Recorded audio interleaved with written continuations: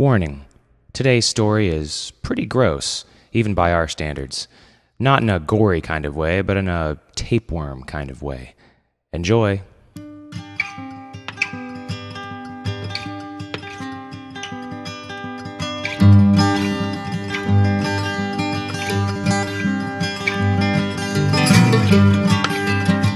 Hello and welcome to the Drabblecast, episode 25.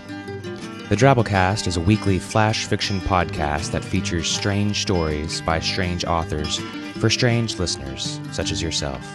I'm your host, Norm Sherman. Well, it's our 25th episode, so I thought we should do something special. Every week we bring you stories from different genres, and you never know quite what you're going to get, but you should know by now to expect the unexpected.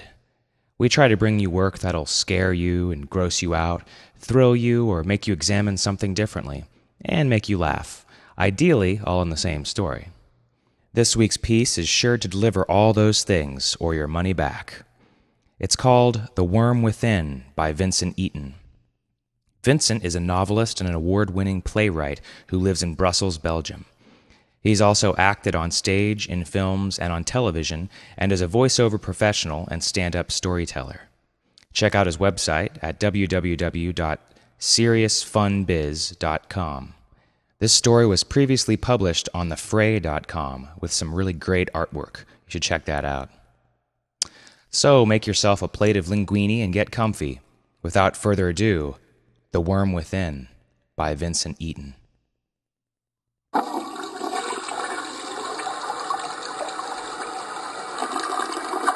When I go to the bathroom, I usually expect it to be a non-event. After so many years, there are few surprises left for me sitting on a toilet. Yet, it was there where I first discovered an uninvited entity that wanted to call me home. I had finished doing what we all do at the toilet, and stood, turned, and looked down. But first, a few research results regarding human behavior and waste products. You see, for some people, everything that occurs at the toilet bowl requires denying. There are those who, after avoiding their bowels, scamper from the toilet to a corner of the bathroom and kneel to pray. "Forgive me my sins, O Lord. I try to keep it away from your eyes. I do try not to do it, but I can't help it." Then there's the opposite type who actually bend down to study the stuff like a gypsy interpreting tea leaves.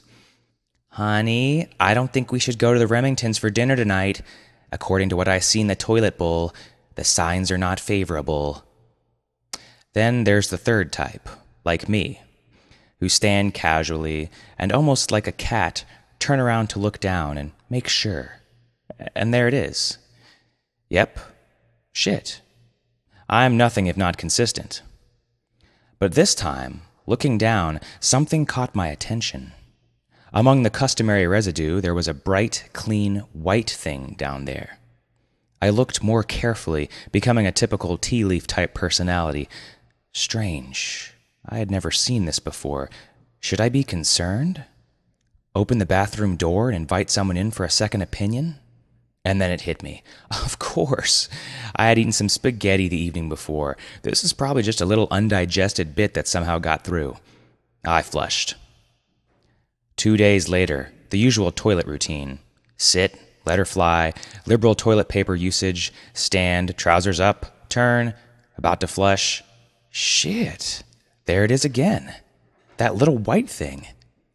I quickly reviewed the meals I'd consumed recently, and I didn't remember eating any pasta for days. I was going to assume this was a freakish thing and flushed the toilet, breezed along with my life, until a couple of days later, there it was again. The albino king sitting on top of his soft brown throne. Now it was time to call my doctor and scream help really loud.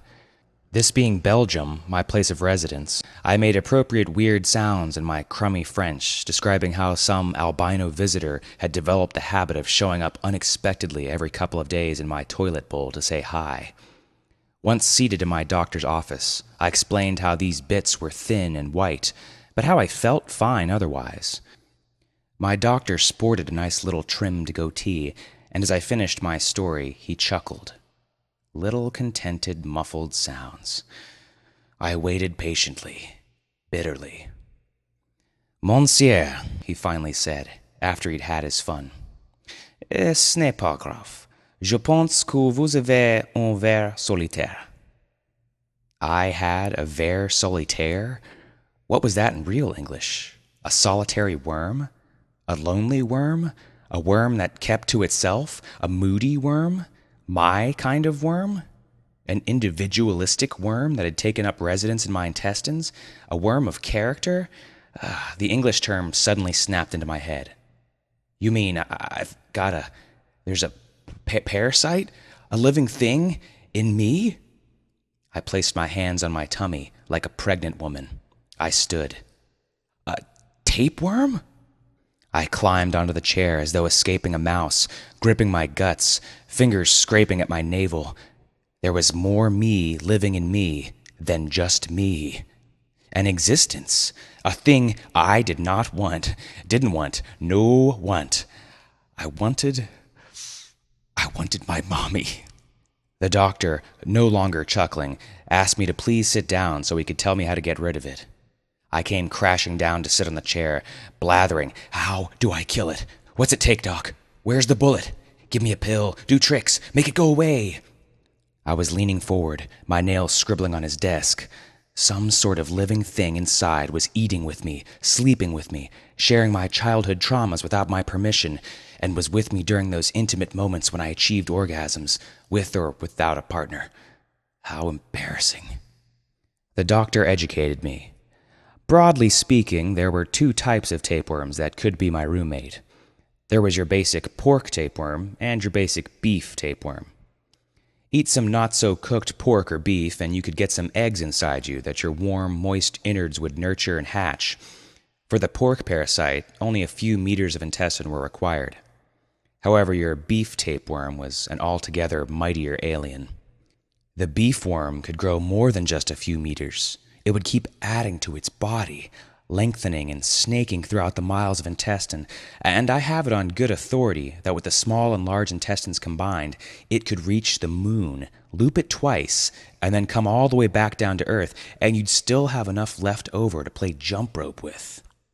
This beef tapeworm would fill all this out until it eventually ran out of intestine and would pop out saying, "Whoa, air, can't go out there." My beef-based houseguest had grown so big, so happy, so healthy, had filled me up so much that it now had to drop little hello bits of itself in the toilet bowl every few days just to let me know how things were going. Diagnosis? I was pregnant with a parasite that had started its life going moo. I thought hard how I could have become so impregnated. Oh, yeah. It dawned. When I first came to Belgium, way back when, I had sat in a restaurant looking at a menu in French and Flemish, neither of which was very enlightening to my basic English. I spotted something on the menu that read, "Filet Américain." I was American. It said filet.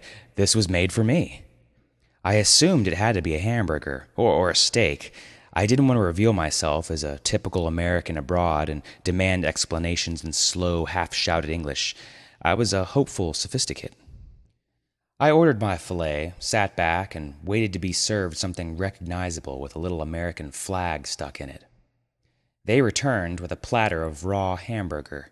An equally raw egg lay in the mini crevice they had pushed into the top of the mound. They showed it to me. I thought, this is special, as though this lump of meat was some exotic fresh fish or an expensive piece of sirloin they were displaying to me before cooking. I nodded, thinking, great, go cook it, put it in a bun, bury it in ketchup and yellow mustard and onions, and bring it back. Instead, my nod was taken as agreement, and they placed the dish in front of me and departed. I looked from my plate at the retreating back of the waiter, back to my plate of raw meat, raw egg, mayonnaise, garnish, some French fries. What lay before me was a good start, not a finished meal. I glanced around at fellow diners to see if they were staring in horror at me, but no. In fact, some guy 2 tables over actually had the same thing and was mixing it all together in his dish and then putting forkfuls of the stuff in his mouth. This seemed to be a typical Belgian dish. Be cool, when in Rome. So I squished the meat and egg together, stirred the mayonnaise in there, mixed in some raw onions, added salt, pepper, sat back, gathered courage, put some on the edge of my fork, slid it between my teeth, slid it out clean. Let my tongue judge. Amazingly, it wasn't disgusting. So I took another forkful, tasted, judged, and in went another. I ate, and ate it all, and ordered it on several occasions thereafter, one of which probably wasn't as mou-fresh as could be hoped, and hence the birth story of my beef tapeworm. "Okay, Doc, thanks for the lesson, but how do I get rid of it?" I was already entertaining dramatic fantasies. I visualized the tapeworm securely hooked at the bottom of my throat, using the spiny little stabbing things they had, its mouth ajar, and every time I ate, it ate. I drank, it swallowed. When I got caught in the rain, it stayed dry. I imagined starving it out. Not eat for 2, 3, 4 days. Then I would get a piece of raw steak, open my mouth, and dangle it just in front of my lips. The tapeworm, famished, would smell it, crawl up, peek out, see the meat, and, starved and of course unable to control its hunger, lunge out with its mouth open, and just as it was about to snatch the morsel of meat from my fingers, my teeth would snap shut like a mini guillotine, and wham! A beheaded tapeworm. Except my doctor said it would be much easier than that. He handed me a prescription for one single pill. Take it in the morning on an empty stomach. This pill would kill the head of the beast, which needed doing since if the head wasn't killed, the tapeworm would continue growing and flourishing, and possibly, with time, make menu demands. I headed directly to the pharmacist, purchased the pill, took it home, created an altar, placed it there, and worshipped it for 45 minutes as the answer to all my dreams and prayers. Oh, mighty pill, death to the demon residing within. Next morning, I popped out of bed, got myself a glass of water, removed the pill from its altar cushion, placed it on my tongue, closed my eyes, swallowed, declaring, "Take that, monster of the deep, you never-ending strand of unspooled spaghetti." I smacked my lips together twice in double delight and thought that was that. It wasn't. About an hour or so later, I felt an imperceptible movement within me. Cautiously, I sat and waited. There it came again. Something moved, squirmed, inside me, down there. I sat very still, as though listening to echoes in a canyon or noises in a dark forest. Nothing. Nothing. There it was again! There was a shifting around inside me. Then there was a more sudden, thrashing movement within, and that's when I realized, that's when I knew. My tapeworm was going through its death throes. It squirmed and twisted, spasming. Why didn't the doctor tell me about this part? The bastard! And my guts cramped and churned, and this went on for 5, 10 minutes, until just as suddenly, it subsided, ceased. It was over. My tapeworm was at peace. I celebrated by going to lunch at a restaurant and ordering a large mixed salad, something inert that had never breathed or mooed or snorted or had a face. I was famished after the slaying of the dragon within, and eager to eat for just one again. I consumed my meal with gusto. Life was good when parasites were gone. Before ordering dessert, I detected that gentle pressure of my bowels demanding relief. So I patted my mouth with my napkin, moved my plate aside, got up, asked directions to the toilet, and went, happy as a lark. Once behind a locked cubicle, trousers down in position, I relaxed and thought pure thoughts.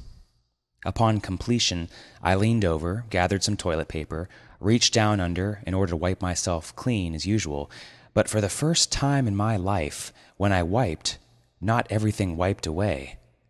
Something remained, dangling.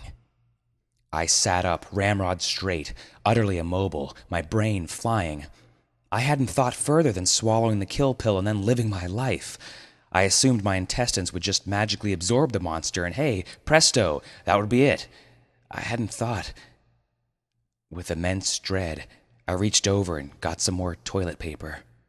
folded it over, and just to be on the safe side, I pulled yet more toilet paper from the dispenser and created a pile of tissues.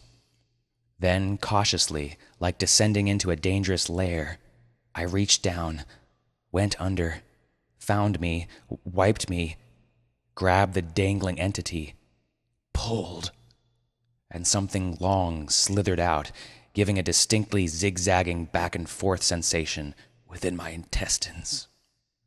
This could not be happening. This was not I. This was not my life. I began panting, all alone in a locked cubicle in a half-decent restaurant with a dead tapeworm hanging out of my ass. Where was the doctor? Where was some good advice about what to do next? Where the hell was my mother to kiss it, make it all better? Once I had calmed my heartbeat down to an acceptable 2,000 a minute, I understood just how fully alone on this mission I was. There was nothing I could do but to get great gobs of toilet paper securely wrapped around my hand, swallow hard, again reach down, again get a grip on the thin and slippery thing, and tug. Again that slithering feeling deep within. I pulled and pulled again, and it kept a-comin'. I dropped the tissue and sat back. Jesus, how long was this sucker? I remembered the doctor's brief education on this. The length of this thing could loop the moon twice, or something-y pretty damn close to that. I calmed the trembling of my hands. More toilet paper. Reached down, got a grip, pulled it, and the slide. Pull, slide, pull, slide. I got into a rhythm like someone on a chain gang. Pull, slide. Condemned to break rocks and smooth, repetitious movements. No whack-crack, just pull, slide. I started moaning an old Negro spiritual, pulling and sliding endlessly. Oh, Lord, bring me home. Settle me on the bosom of my old ma. 5 minutes of this. 10. Maybe 15. It was never ending. Finally, I let go. Nearly screaming, I bit my hand, rolled my eyes.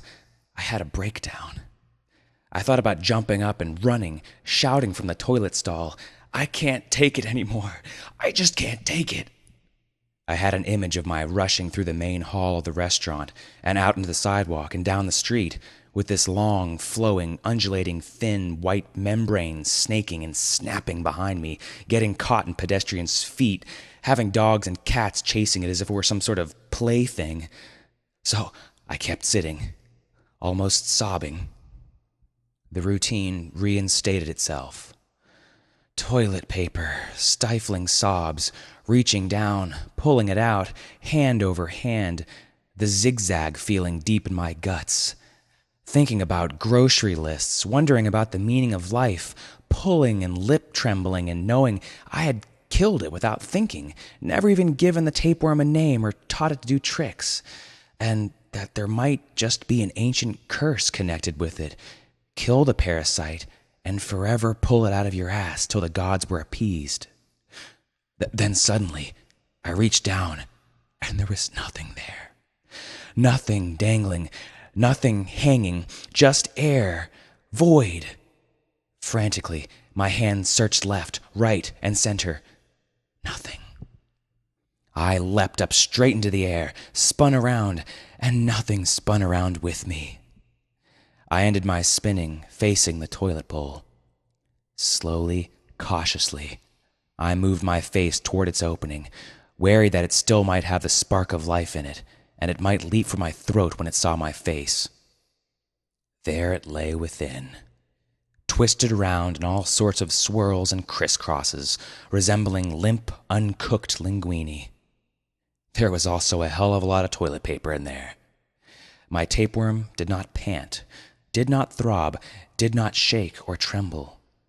It lay tangled in itself, seemingly harmless, and I had a momentary urge of scientific inquiry, wondering whether or not I should scoop it out with my bare hands, place it in an airtight jar, and take it with me on trips to show to people when I tell this story and relive this life-changing experience. Share. Publish it as a podcast or in learned print journals, with illustrations. as if I flushed that sucker goodbye.